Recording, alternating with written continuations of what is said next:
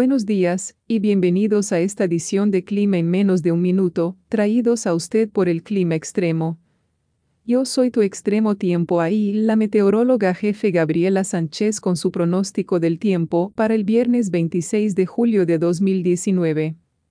La gran noticia de hoy es que estará caliente en el sudoeste y centro de California, así como la humedad de monzón traerá una continua amenaza de inundación.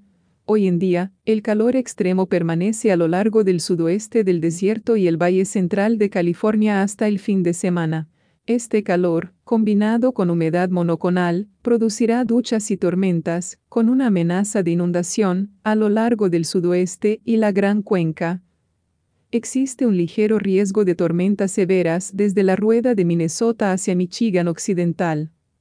Algunas tormentas severas son posibles en partes de Minnesota, el Alto Michigan y Wisconsin, y desde el norte de Nebraska al sureste de Wyoming.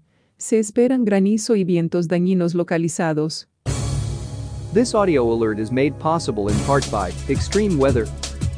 Funding for this audio alert was provided in part by our listeners' donations. We would like to thank the listeners of this program for their continued support of this Extreme Weather Audio Alert project.